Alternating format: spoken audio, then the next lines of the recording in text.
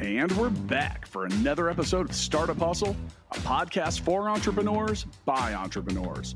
If you want to start, own, or build a business, then you're in the right place. We bring you the real truth about what it's like to take something from concept to launch. From growth, innovation, experience, failing, or winning big, we've got you covered. So let's get down to business with another episode of Startup Hustle, brought to you by Fullscale.io.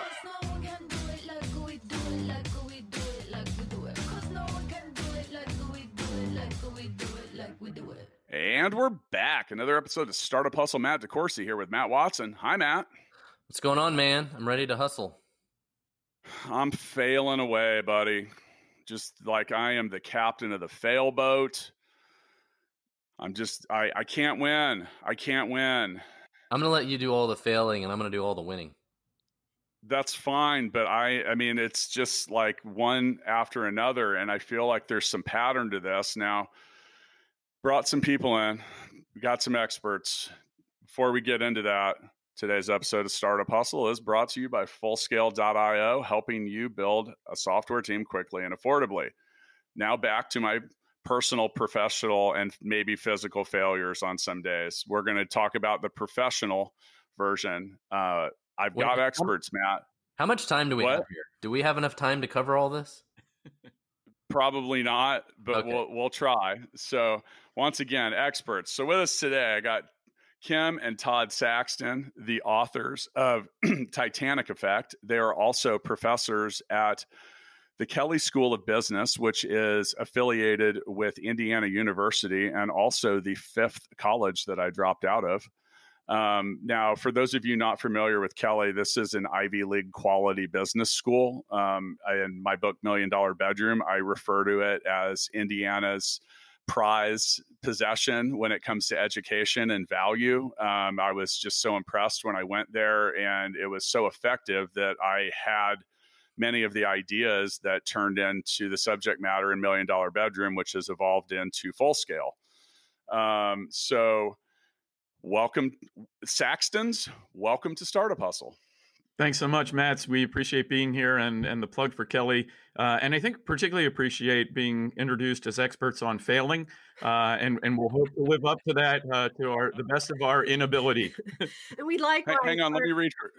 We're concerned about the amount of time. Award-winning experts on failure. Yeah. Yeah, we're concerned about how much time you have. So we can talk about failure all day, and why is that important? You know, Matt and I was joking. Everybody fails a lot all the time, especially the most successful people you know. And when Matt and I went to start Startup Hustle, we really wanted to be focal on the reality, the ups and downs, and the failure aspect of startups. And the only way you learn. It's hard. And you know, the thing is we've both been successful, but the things that we've done, they're not necessarily repeatable or duplicatable. They are on some levels, but the failures we went through are easy lessons to help you avoid pitfalls and the things that you can fall down. So, I mean, would you agree, Matt? Yeah, absolutely. And I think it's like all things in life, be it parenting or anything else, right? I mean, some of these things you just don't understand until you go through them. And then sometimes other people tell you, like, don't let your kids do X, Y, Z. Like, this would be a huge failure. And you're like, yeah, whatever. I'm going to do whatever I want. And then you figure out, yeah, they were right. I shouldn't have done that. It was a failure. A sharp stick can poke their eye out. Holy cow. And that's part of what I'm sure, you know, anybody who would read your book would read. Like, they read 32 things and maybe they walk away with 5 of them. Like, oh yeah, okay, those 5, really, I get those 5. And some other ones, maybe they still fall on those swords, but maybe they avoid 5 of them, right? So, I mean, that's the thing. And we're all human. We don't really follow direction very well anyways. But it's great that you guys have tried to capture the most, you know, common reasons that people fail. And hopefully they avoid some of them. And excited to talk through some of the items on your list. Yeah, and so let's go ahead and start with your backstory and how you got to the point where you could write the Titanic Effect and help people avoid failure. Sure. So we actually met at our first job out of college at a consulting firm in the DC area and worked in consulting for 6 years before coming back to school, getting our PhDs and becoming professors. We're dating ourselves, but that now was more than 20 years ago. And in those 20 years, we have been initially teaching entrepreneurs in our students, but then getting them out into the community for experiential learning. That kind of led us into starting a couple companies ourselves and becoming angel investors in early stage startups. And over that period of time, we were seeing this kind of repeated set of challenges and mistakes leading to the failure or just a reduced trajectory of success for these startups that we were working with. And we're giving a big presentation in Indianapolis in, 2015 or so at the Innovation Showcase. We're working with Michael Cloran, who's a serial tech entrepreneur and our co-author. And he was talking a lot about technical debt and how that's one set of mistakes that entrepreneurs make. And we were like, there are parallels in the other areas where we teach. For myself, management with strategy and the people side of things. In Kim's case, the marketing side of things. So this idea of technical debt morphed into kind of a broader idea of these hidden debts, things below the surface that founders aren't aware of when they launch and are kind of navigating. You were talking about learning from failure, and to paraphrase, a smart entrepreneur learns from their own failure. A wise entrepreneur learns from the failures of others. And we were like, if we can just capture a little bit of that and help some of these navigators, these entrepreneurs, steer away from some of what we have come to call these icebergs or debtbergs. If we can help them at least kind of glance off those bergs and instead of getting sunken by them, we've done something for the founding community out there. And as Matt Watson said, most people who read the book do email us and tell us that they have a list. So of the 32, there's like 3 to 5 that pop up that are things that they're really wrestling with right now. And it helps give them clarity. And it's not like we're saying you absolutely can't do these things, avoid them. We're saying you should be aware of the challenges that come with this decision. And you're going to have to deal with this at some point in time. We all take on debt, right? You can't grow a business without debt. You can't grow your life without debt. So debt is okay as long as you know you have that debt and you don't pretend you don't. Well, in some ways, I think the value of the book is its validation or reminder of, like, as you mentioned, like, it's like, I know my startup has problems. I'm not exactly sure what they are. I think it's this. I think it's that. It's whatever. And then I read the book and you're like, fuck. Yep, it's right. It's right. The book is right. That's feedback we get from the show. Pardon? Yeah. No, we got a lot of early on where were you 3 years ago? Kind of almost the angry. This was so straightforward, and yet we fell right into that trap. Yeah. Before we move too far forward, I want to actually define technical debt, because I think people have heard the term but aren't really fully aware of its definition. So technical debt, which is also known as design debt or code debt, but can be related to other technical endeavors, is a concept in software development that reflects the implied cost of additional rework caused by choosing an easy or limited solution now instead of using a better approach that would take longer. Now, technical debt, and you mentioned you say debt, and it could be experience based in a lot of cases, because a startup doesn't come with an owner's manual. And well, maybe you wrote one. Maybe it's the Titanic effect. There's your owner's manual, or at least part of it. But these things to avoid are pretty key. Now, we run into this a lot. So I talk to a lot of software founders, and they're trying to pay off that technical debt. And I said, well, how did you start there? Oh, well, I met a guy who I knew through someone else who was the only person I know that said this was the right way to do it. And, and I think this is a very important topic. What are some of the things with technical debt that you've identified that you really have to stay away from? Yeah, so that is a part that our co-founder, our co-author also wrote, and we've been hearing a lot about it. But I mean, it starts early on from making sure that you're solving the right problem. And so on the technical side of things, you need to spend some time actually validating that this is a need people have and what kind of functionality that they need. And then the kind of second biggest mistake that happens is once you know that you have an actual problem to solve and you have some ideas around it, the most common thing that people do is they go and ask friendly voices to tell them that this is good and that we need this or that, and nobody puts their money up. And then, sounds like a great idea, man. It's a great idea. Dude, you're an entrepreneur. Woo! Well, my favorite one with that is the people that are giving you valuations for your company, but aren't writing you a check that comes with Right. that. Yep. Right. This is worth like 20 million bucks, man. You're rich. Cool. Do you want to invest? Nah, it's not the right thing for me, but yeah. Well, and as an aside, so I'm from New Jersey, and you don't get a lot of like, yeah, well done, that's awesome. You get a lot more in your face, like, dude, that's the stupidest thing I've ever heard of. But having come to the Midwest, like everybody's so damn friendly. They hate to say like your baby's ugly, and yet it does happen. Yeah, We're not that's a whole afraid to different say problem. that. Yeah. I think, Matt, I think I've heard you call a baby ugly. My baby is not ugly. He's cute. No, I didn't say your baby. I meant someone else's. But no, that's. I have a 3-week-old baby. Oh, Congrats. congratulations. Wonderful. And it is beautiful. I met him for the first time yesterday. So that was congratulations. Matt has 4 boys. He is a subject matter expert at creating dudes. So, yes. That's impressive. That's called Dude Debt. There's the title. Dude Debt.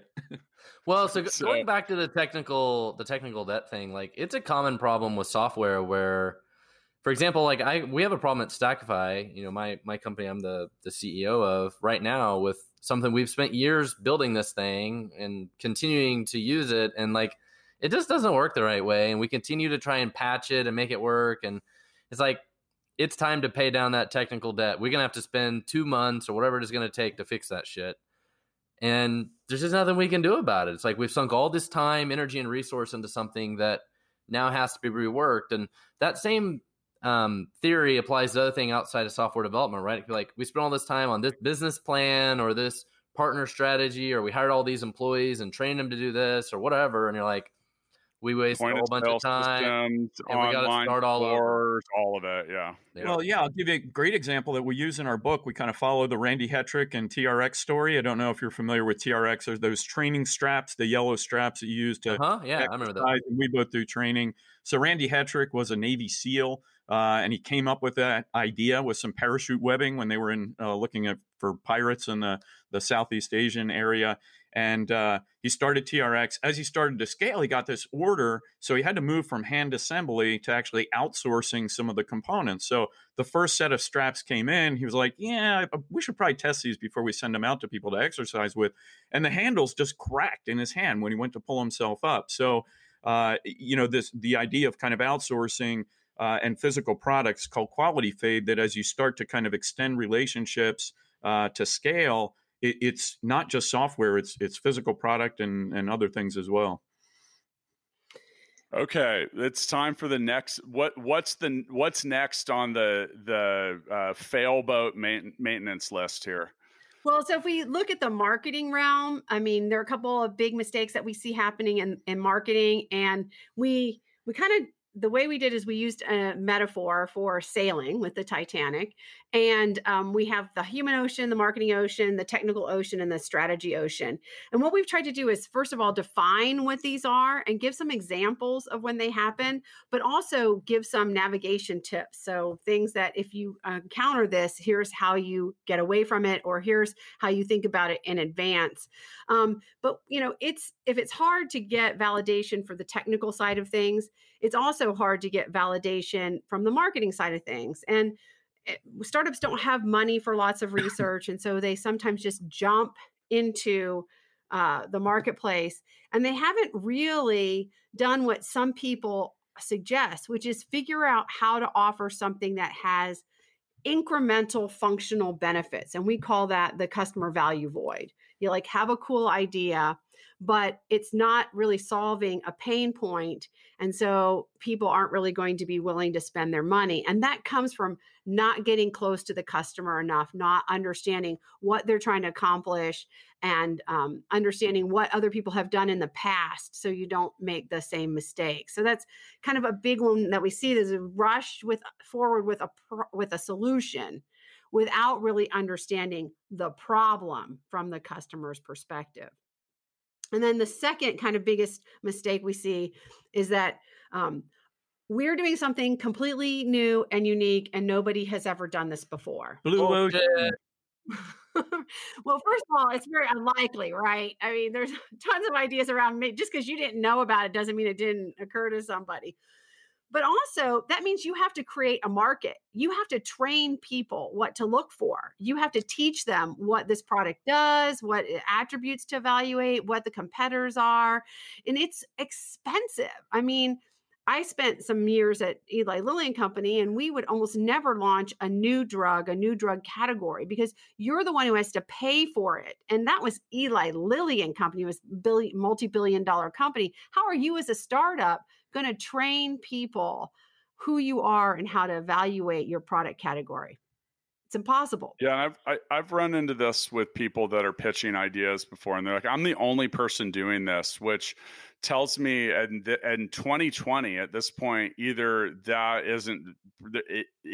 uninformed and someone is doing it and they don't realize it, or there's really not a need for it. There are so many businesses in the world, and if you can truly be the first at something, like you said, I question the market validity, because, but at the same time, if you can pull that off, we often say there's riches in the niches. I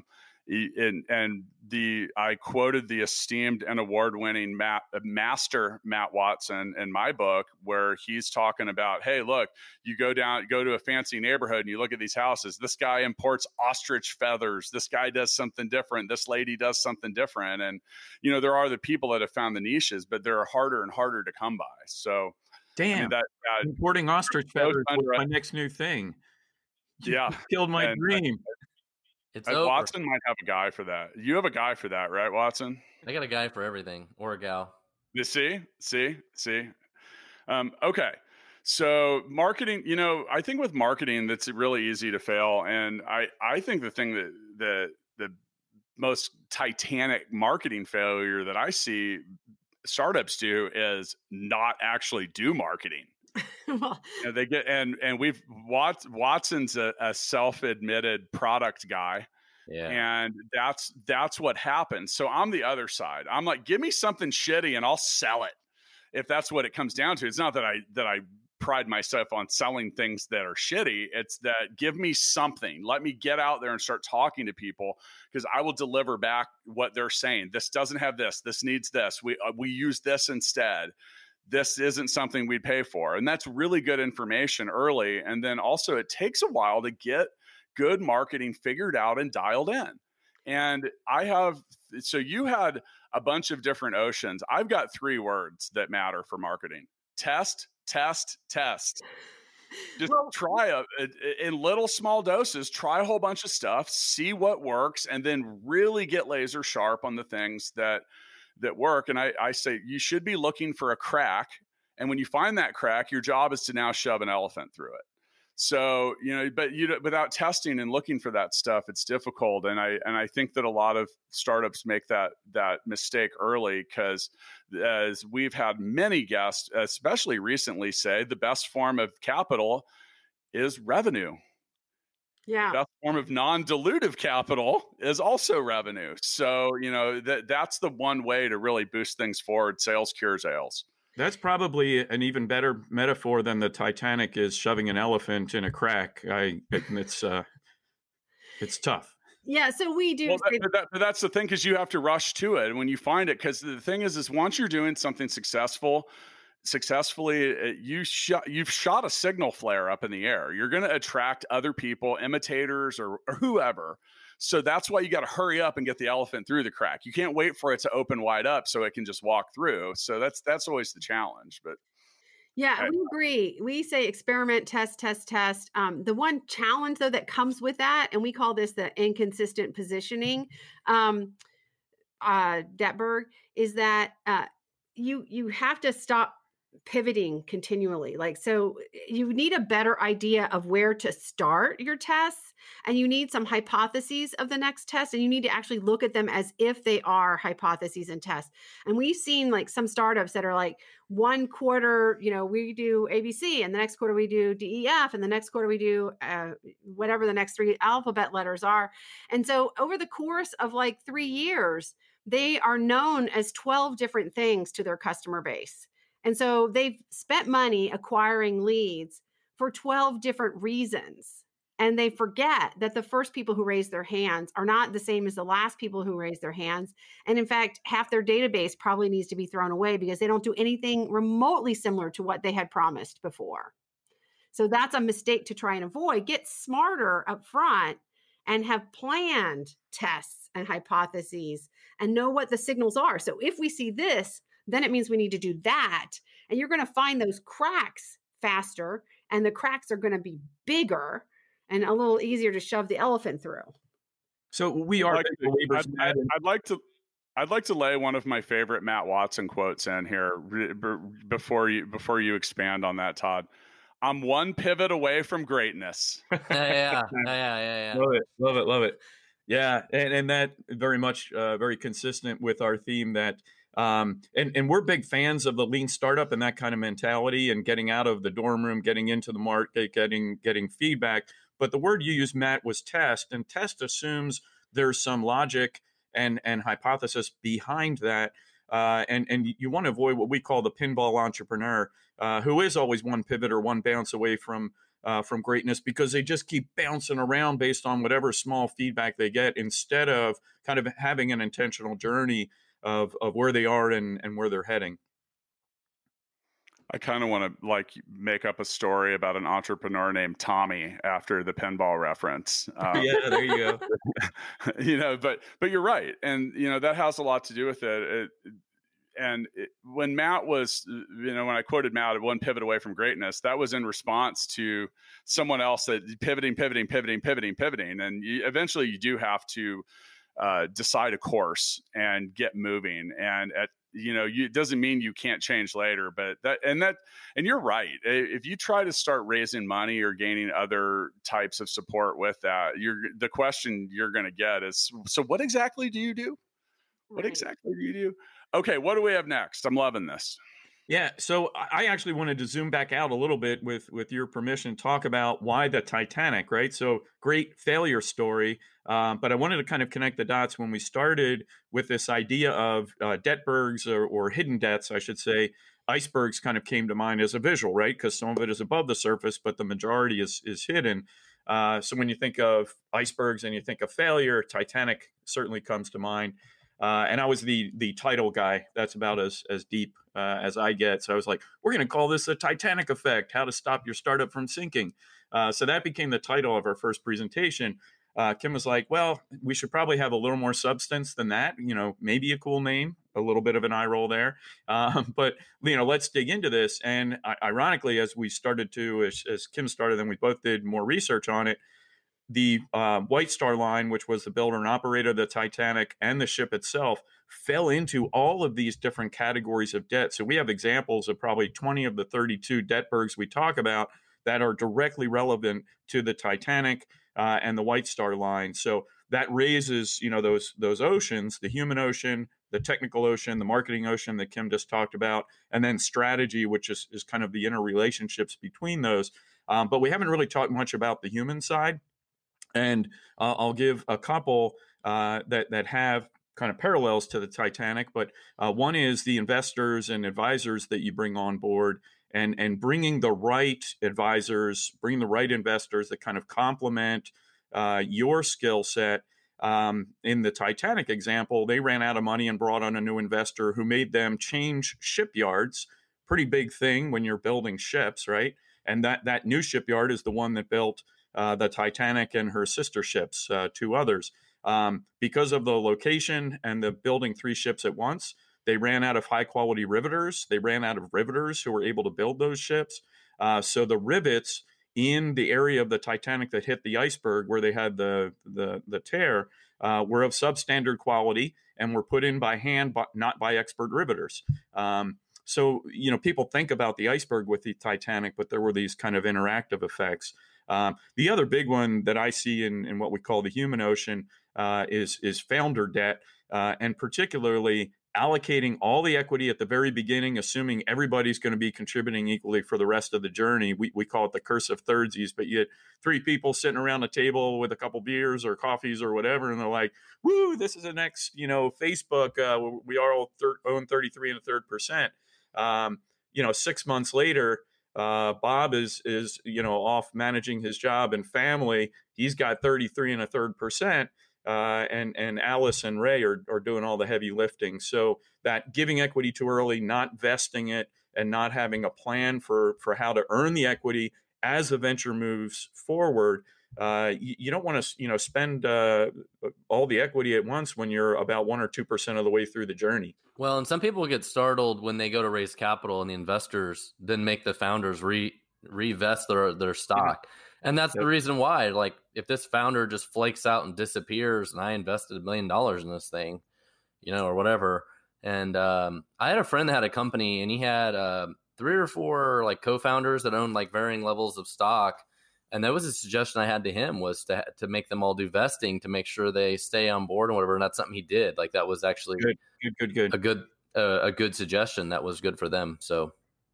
Well, we've also talked a lot about the Oprah show method of distributing equity. You get some equity. Look under your chair. There's 10% equity. But that's the thing, is I see this a lot, and they're just throwing it around. And I'm like, wow, this is like, you have no concept of what you've got, who's going to actually deliver, who's going to do this, who's going to do that. And especially when you have people that are founding things and it's not their full-time shit right away. Yeah. Like, you got 5 founders, one of them's working on it full time, 4 of them have a job somewhere else, and 3 or 4 of those are never going to quit that job because they're just not entrepreneurs. They're not going to take the jump. They're not going to take the risk. Or if they do it, they're going to show up with some weird salary demand that's going to make your investors' eyes roll. And I mean, Matt, we've seen that before. We've looked at pitches and we're like, well, no wonder you're running out of money. You're paying yourself $15,000 a month with no revenue, so. Yeah, and the wealthy founder investor is flying around on private jets and billing that company, and I've seen that shit too. But speaking about the equity, the other part of this that's interesting, I've seen the flip side too, where nobody cares about the equity, and then all of a sudden people think the company's worth something, and then it's a dogfight to why I didn't get equity, or I didn't get as much, or I'm not going to do this, or I'm not going to do that because I didn't get this, and like. That turned into a whole shit show too. I've seen that too. Well, we just did an episode about that, and if you go back and look for the one titled "The Scrappy Startup Story," the brother, right? He was talking about they finally raised capital, and then everyone got big dollar signs in their eyes, and a lawsuit came out, and all the capital went to pay for legal. So investors love to pay for legal. Well, I mean, according to him, the guy was understanding, but it set the table for what was about to occur next. But yeah, and that is I hear that a lot from people, and I think that recovery of the equity, I think when you're doing that, you have to really look. Some people don't really care about the equity either. Like, they just really don't. It's not a driving force for them. I've been in that situation before, and then you end up buying it back. And it's like, you want people that are going to act like owners and founders if they're going to have equity, and not just people that want to be employees. And there's a difference. So if that's the way that someone you're starting your business wants to be, you don't need to give them a piece of the pie. You don't have to have the best of both worlds there. So, by the way, Matt, you get some equity. Woohoo! Yeah. So we're those people who come in and ask the really hard questions. Someone will say, and I gave equity for this consultant who helped me set up my sales process. And I'm like, well, why didn't you pay for that? Well, I didn't have the money to pay for it. So you think they deserve, 5% and forever, for, whatever happens in the down at the end? I mean, even if you are going to do equity that way, make it lots of little tiny bits, not, the assumption of what it's worth today. Or they don't think about the cumulative amount of equity. So I was just talking to someone this week who was, we said, I'm the lead, but then I've got these 3 people who are coming on board. And, I've retained 35% and I gave away the rest. I was like, okay, but do you realize that any 2 of them could get together and overrule you? Well, they wouldn't do that. They're my friends. They're my friends. I'm like, Wait. Yeah, they would. Wait. I've done it. whoa. And then if there's liabilities, like who is paying for the liabilities? I mean, if they have equity, are they aware that then they're taking on the liabilities too? Have you had that conversation? Oh, I don't want to be a downer. Okay. And by the way, Kim, Todd, you guys get some equity too, just because you're here. So, all right, now, Thanks. Now you owe some debt, by the way. Right. Yeah, well, there's that part. We'll get into that later. Let's not get into the negative stuff now, Matt, because we only think of sunny situations because we're not experienced. We don't realize that things do fail. Once again, with us today, Kim and Todd Saxton, award-winning professors, authors, and fun startup hustle guests. Now, we're gonna take a break here for a second because what's really important in any startup is that they regularly play Mixtape the Game. Woohoo! And it's time for that. So you can go to mixtapethegame.com. It's available on iOS and Android. Mm-hmm. I pulled a real card, Matt, and I pulled it just now. Matt thinks there's a conspiracy that I pull these cards days in advance and do painstaking research about my responses, but that is not the case. I actually just do it about an hour before the episode, Matt, not days. All right. So I'm going to name a scenario. What? It's true. And you get some equity, by the way, Matt, just letting you know. The winner of Mixtape is going to get some equity. All right. So for all the equity. For 1 second, I have to share that I am at a disadvantage here because the first present that Todd ever gave me 30-something years ago was a mixtape. Okay. So he is into mixtape. I know nothing about it. So here we go. So I'm going to read a scenario and we're going to all name a song that we think goes best with that. Then we will vote. You may not vote for yourself and preferably not for Matt Watson. All right. What is the grocery cart with the squeaky wheels theme song? The grocery cart with the squeaky wheel. What theme song goes best with that?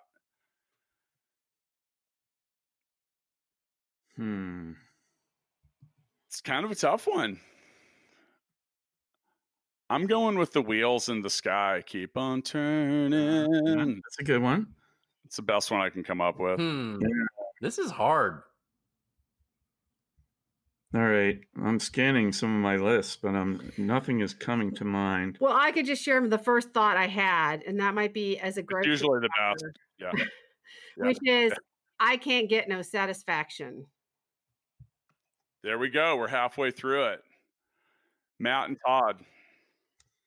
I'm going to go with. I'm regretting giving you equity as long as it's taking this answer to come out. All right, I'm going to go with Miley Cyrus, "Wrecking Ball." Oh, that's a good one. Is it? I mean, the shopping cart, it's coming in like a wrecking ball, baby. Sing it, Matt. Sing it. Nah. All right, I'm gonna go actually with a Netflix show song and toss a coin to your Witcher because you need somebody to come in and take out that squeaky wheel.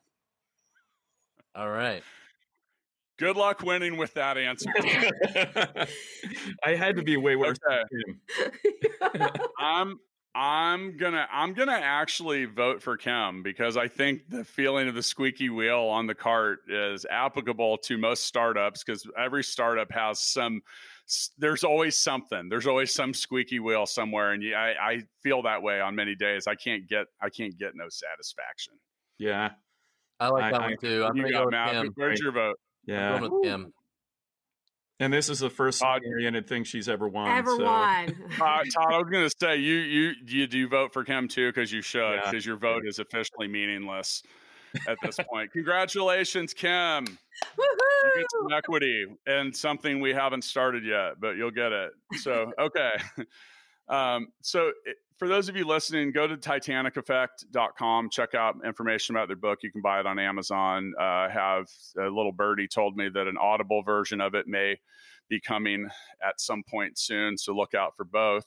All right, so back to failures, and after losing Mixtape, I feel like one. So what's our next arena of failure that the Titanic Effect might help us avoid? So we talk about the strategy ocean, again, those kind of integration of things. And I think you talked about a little bit the contrast between the two of you and your orientation. And we call it incomplete integration, meaning that the startup doesn't really have a plan or a strategy to integrate the product development with the marketing and the funding and with the right people. And we tend to see technical founders, product-oriented founders, engineers. We work a lot with physicians and healthcare entrepreneurs, and they tend to get way ahead on the product development before they really invest in upfront market research and putting things in front of the customer, et cetera. We've had entrepreneurs come to us with having $200,000 to $300,000 invested in either an app development or some kind of software or even a physical product or something without ever having gone out to a customer. So that imbalance. On the flip side, the sales and marketing oriented are out there selling something they don't even know they can make or have the technology to make. So those two, product market fit is a combination of the right product, the right technology, making sure you can build it, understanding what that's like, and the market, right? The market side is, have you identified the right segment, someone who likes it and is willing to pay for it? And we see startups in either camp where they're unbalanced and not integrated across those two oceans, and therefore become kind of destabilized. So that's one from the strategy ocean I wanted to share. Yeah. I call them wonky. Yeah, and there's a book all about a kind of product market fit that I recommend called Crossing the Chasm. Yeah. Yes. It kind of goes deeper into that specific subject that if people are struggling with that I'd recommend too. Yeah, Jeffrey Moore. We also talk about that as there are different growth patterns in industries, and you need to understand where the growth pattern is. And so if you're early in a crossing the chasm type of growth pattern, then no matter what you do, you're not going to get lift. And so you have to instead think about how do we change the macro environment, which has been one upside of COVID, right? I mean, we've seen a bunch of industries now that are crossed the chasm, like telemedicine. It's been really hard to get any traction on telemedicine until now, right? And the question then becomes, what happens after this? But yeah. And still in this subject matter, on this topic, I think one of the most basic things that startups really fail at, and I've been guilty of this in the past, is just on the simplest comparison to all the stuff that Todd was mentioning. It was just that simple failure to understand your own path to revenue. And, hey, so in 6 months, we'll have a product, we'll have 10% market share. I'm expecting to have $30,000 a month in recurring revenue. Yeah, exactly. And, you're like, wow, man, that's a lot of stuff to do in 6 months. Have you started any of it? No, we're still seeking funding, but we're feeling pretty good that this is going to happen. And, I just overall that first dollar in the account, and I don't mean capital dollar, I meant revenue, like actually selling something, is a hell of a lot harder to get. Well, if you're selling software, it's really hard. Well, it's really hard. And in this day and age, it's really difficult to raise money from an investor if you don't have some kind of revenue. Right. Yeah. Most people will not invest if you don't have an actual paying customer. And going back, there's a few investments I wouldn't have done that I shouldn't have done based on that criteria, and most of those companies failed. Yeah. We know a local investment group that's actually said that until you have 5 paying customers, and the top management team has had to close at least 3 of them. Right. So that they know. Right. And so, I'm also the founder of Gigabook. It took us over 2 years to get our first paying user. By the way, she's still a user And after a couple years of that, we gave her what we called the golden ticket. We're like, because she shouldn't have been paying us. It was a shitty product when we first launched it, and she put up with so much crap and did, gave us so much great feedback. But that's the point. Get people in. Yeah. And then ask them. Like, and the lady's name is Sandy Jewell. Thank you, Sandy, because I had her phone number. I'd be like, what do you hate about this right now?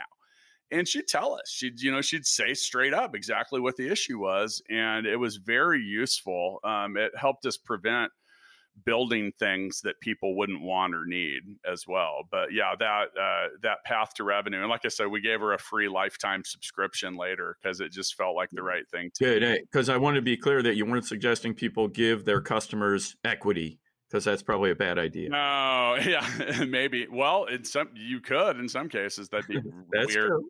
But yeah, and then that's look, it's going to take 2 to 3 times longer and cost 2 to 3 times more. When I was taking classes at your fancy business school, there was some funny things because school and reality are 2 different realities, and then a school like Kelley School of Business teaches you how to very effectively create plans and business plans and projections and stuff like that. And then there was one thing that I always do that I wasn't taught there. I always put a line in that says, "Oh shit." And people will look at it and they'll be like, "What's this oh shit line?" And it's 1% of your revenue. I said, that's for all the things that we'll say, "Oh shit, we didn't think about that. We didn't plan for that. We didn't know we'd need that, or we didn't know this would go wrong." Oh shit.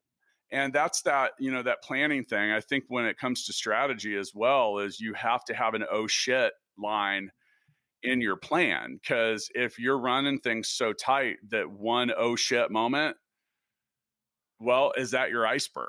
Yeah. And that's the whole thing. And by the way, you heard it here first. The Titanic sank due to high levels of technical debt. And others. Yeah. Todd has a great way of explaining what should be done to business plans. And I'll see if he wants to share that with you, because he has taught those business plan courses in the past. And instead, the advice that we give... We may have some colorful reactions to that, letting you know, but yeah. Go ahead. It's not a plan. It's a... Oh, yeah. Okay. So this is kind of the whole roadmap analogy, right? That that's what people talk about is, hey, you need a roadmap, and that's how people think about a plan. But the reality is it's a lot more like a set of sailing instructions. You still do need a goal. You need that kind of vision of what you're trying to get to, that paradise island. But rather than thinking about the plan as a roadmap where point A, point B, you're literally kind of looking at a map kind of thing and saying, hey, where do we need to pull off for gas? That's totally unlike the real startup journey. It's a lot more like being out there in a ship where the whole crew is responding and adapting to the tides, to the wind, to storms that come up. Now, that doesn't mean you lose sight of the fact that there's a paradise island you're trying to get to. That's what's going to motivate people and keep them on board. But you have to kind of lose that idea that the business plan maps out your series of decisions over a 3 to 5 year period and gets you somewhere. So planning is really important. The plan itself, and this is paraphrasing Winston Churchill, the plan itself is inconsequential. Yeah, well stated. Yeah, I was honestly expecting a different response, Todd, because concerning talking to professors from a business school, and that's that disconnect. And actually, one of the things I really enjoyed about taking classes through Kelley School of Business was that most of the professors had practical application. And I mentioned one professor that stood out. His name was Bob Grimm. He was the former COO of Steak and Shake. And I loved the fact that he would bring real situations in, not just like, and we've talked so much about that plan, like don't spend so much time on what you're planning for year 4, but you're on day 60. Right. And yeah, I'd love to see those 5-year financial statements, when you're pre-revenue. It's like, come on, man. Well, we say that when I hear the word projection, for me, projection equals wrong. Yeah. Like that's just because it is. And it's, you're trying to come close and paint a picture of what something could be. But the whole world of agile, whether it's development or business development or anything, is about, much like you said, having the crew on deck, adapting to the tides, the winds, the storms. Like I think early, it's just important to know that we're heading west. Right. Like let's get closer to the island and then we'll worry about getting into port. But Matt, do you have any comments on business plans? Because I know you're passionate about not reading people's 60 pagers. The plan is there is no plan. Sometimes. And didn't everyone have a plan until they got punched in the face? Isn't that another favorite? Isn't that a Mike Tyson quote? It's really hard to overly plan and then also have no plans. And it's really easy to go both directions, which are both bad. And I'm guilty of both. And, actually one of the things I'm working on this week at Stackify is planning. And it's just trying to work with my teams and have them do a better job of planning. And because people get so hung up on what is going on today and what I did yesterday that they don't think very strategically about what I need to do even just next week. And people get so hung up into being busy, but not being productive. And, being productive, getting to the goal of where you're trying to get to. And, a certain amount of planning is really needed. But, the worst thing people can do is overly plan and be rigid and think that, exactly 11 months from now we'll be here, because you can guarantee you won't be there. But, at least heading toward that North Star, to your point, you just got to keep going that direction and actually put in the right efforts to continue to go that direction. And so many people just go sideways. Yeah. They spend all this effort, they do all these things, and they just continue to go sideways. They never actually move forward. And software developers are notoriously bad about this, specifically developers. And sometimes they just don't move at all. I mean, so that's the other extreme, right? And so we're big advocates of having some plan. Again, not that 60-page plan. I like a whiteboard with Post-it notes about where we're headed in, the next week, 3 weeks, 6 months, whatever, so that you have people that are focused. And as we said before, it's not pivoting if it is pivoting, but it's not like that pinball pivoting. If you have a test plan, if you said, we think this is our best hypothesis, these are our second and third hypotheses, let's try this, let's evaluate it. And then let's see what we do differently. So there has to be some sort of plan so that you can get to tactics so that you can actually take a step forward. Yeah. Otherwise, you're just throwing spaghetti up against the wall and hoping that it sticks, which I didn't realize till I went to college was the way that some people tested it as pasta was done, is they would throw it up on the ceiling, and if it didn't fall down, that's how I do it. The wall. It works. It's actually, it really does. It works. It works. But, yeah. Over time, if you eat a lot of pasta, it can get a little gross, but that's all right. Well, the wall will, but you don't eat the pasta that's stuck to the wall. Okay.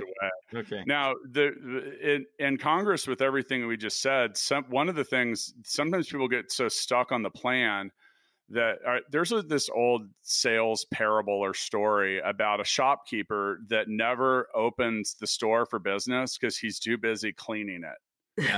Yeah.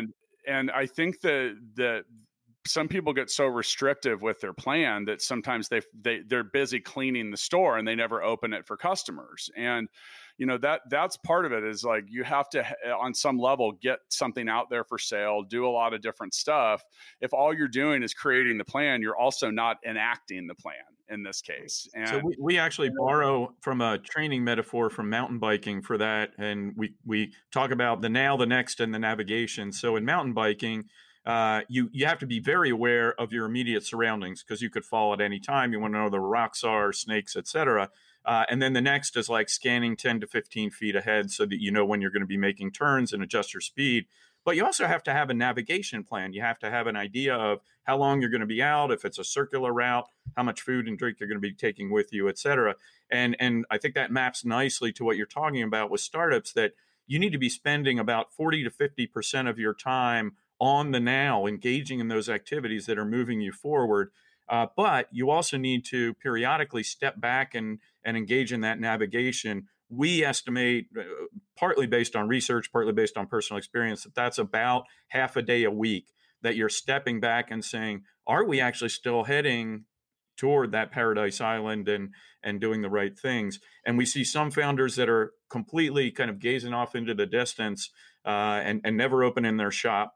But then we see others that are, all activity and no outcomes, because they're madly scrambling, emptying the garbage every day themselves and not really figuring out if they're moving their startup forward. So once again with us today, Kim and Todd Saxton, professors at the IU Kelley School of Business, authors of The Titanic Effect. This has been very interesting and engaging. For those of you that are listening, if you want to learn more about Startup Hustle, check us out. Find us at Startup Hustle Podcast on Instagram. You can also check us out on YouTube. Go to fullscale.io, learn more about what Matt and I do to try to help tech businesses avoid failure when it comes to hiring programmers and developers. So we end episodes of Startup Hustle with what we call the Founders Freestyle. We're going to pivot that today into the Failure Freestyle. Whoa. And I think this perfectly, there you go. See, I'm being agile, Matt. I'm being agile. By the way, Matt, you get some more equity. And we'll start with Kim, and I'd like to go around. We'll go Kim, Todd, Matt, and then I'll finish. But what's one point that you can give a founder or entrepreneur, anything you have to say regarding or avoiding failure? Well, so I think you also can sometimes redefine failure. So I think for some people, failure is like such a horrible thing that they can't even embrace the idea. But failure, if you can't hit that ultimate goal, redefine it to a more intermediate goal. I always use a training metaphor for this. So Todd and I, for fun, trained for Ironman triathlon. And so maybe I was supposed to go out and do a 9-mile run. And if I don't do 9 miles, I could fail, or I could, reset that target a little lower so that the day doesn't look like a total loss and I got something accomplished. So, if you can't get that stretch, then be comfortable redefining so that it doesn't look like a horrible failure. That's good. Todd, you're up. Yeah, mine would actually be related to that. And this is something I struggle with myself, which is to fail, but then forgive. And part of that is forgiving yourself that you didn't make that journey, but move on. And part of that is forgiving the others around you who may have been involved and not kind of dwelling on the fact that things didn't work out, and really clear your head and move on. You give yourself a time of grieving and blaming and, kicking yourself. But then you've got to move on and leave that baggage behind. And part of failure, again, is learning from that and making better decisions next time. So think about it in that framing. It's been a learning moment, and your next venture, your next idea, your next pivot, your next punch in the face, you're going to be stronger as a result. So I think one of my favorite tips about failure is about, really fighting against trying to do too much and too many things. So many people want to create like a software product or whatever, or service, and they want to do everything. They think that like, I'm going to do this and do this, do that, and do all these things, which greatly overcomplicates everything. And it's one of the struggles I've had with my company, Stackify. We have like 5 different products on one platform, and we probably would have been more successful if we did one of the 5. And it's so easy when you're at early stage to say yes to every customer and do all of these things, but it grossly makes everything more complicated. Your product is harder to use. It's harder to sell. It's harder to support. It's harder to train people on. It's just, people get confused about what you do. It's just, everything about it is harder. And if I have any advice for people, it's to pick something simple and be really, really, really world-class at that simple thing. You're probably way more likely to be successful. And you can always do more later. Like, restaurants don't open and serve every type of food. Amazon started selling books, right? Like, you got to start somewhere. You can always grow, but start simple. I think it was well said, Matt. Before I go, once again, today's episode of Startup Hustle is brought to you by Fullscale.io. Let us help you avoid failure. How about that, Matt? New tagline. I dig it. All really great stuff. Matt, I'm going to parlay off what you said a little bit. I was watching the McDonald's, founder about the McDonald's story. Yeah. And at one point they looked at this and literally said, hey, we make all of our money and people are all buying shakes, hamburgers and fries. And they have a huge menu and they said, well, we should only serve this. And the one brother says to the other, he says, well, what do you mean? People want selection. He's like, apparently they don't, because they're only ordering these things. He said, well, we can't do that. And they said, well, why can't we? There's no reason we can't. So, I think Matt's right. I think especially in the startup phase, you got to get good at something. If you're trying to I see this a lot. If you're trying to be good at 5 or 6 different things, you're going to be great at none of them. You will be average at best across the spectrum. And that's if you're lucky. And then my final point is I really love the mountain bike analogy. And there's one thing that was absent there. The mountain bike doesn't have a rear view mirror. Mm-hmm. You shouldn't spend all your time looking in it is the point. And if you were looking in a rear view, and part of the reason that would be really dangerous on a mountain bike, because if you were looking in the rear view mirror, you might drive off the cliff. Right. And when it comes to failure, you learn from it. I like the fail and forgive mentality. Like, hey, man, it happened. Unless your startup is building a time machine and you're waiting for it to become effective, you're not going to go back and change that. So get over it, move forward, and don't spend time looking in the rearview mirror, because you're not going to see what's in the periphery, and you're certainly not going to see the road ahead of you, and you're probably going to miss a few turns along the way too. So failure is part of it. Any story about anybody that's been successful, from invention to innovate, all of it has a long train of failure.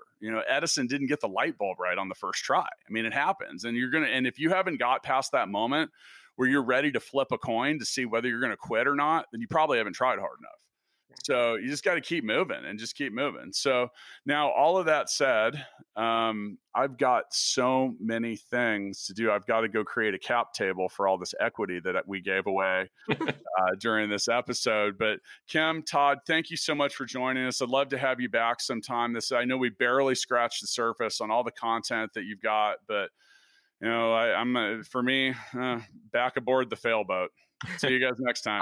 Thanks. We were looking forward to this. It's been great. I ordered the book, so maybe we'll have another episode just about more of the book. So, all right. Thank you. Are we going to have movie night and the book club, Matt? Maybe. You'll have to actually read the books. All right. We're out. See you next time. Startup Hustles brought to you by Fullscale.io, helping you build a software team quickly and affordably. Make sure you reach down and hit that subscribe button, then come find us on Instagram. See you next time.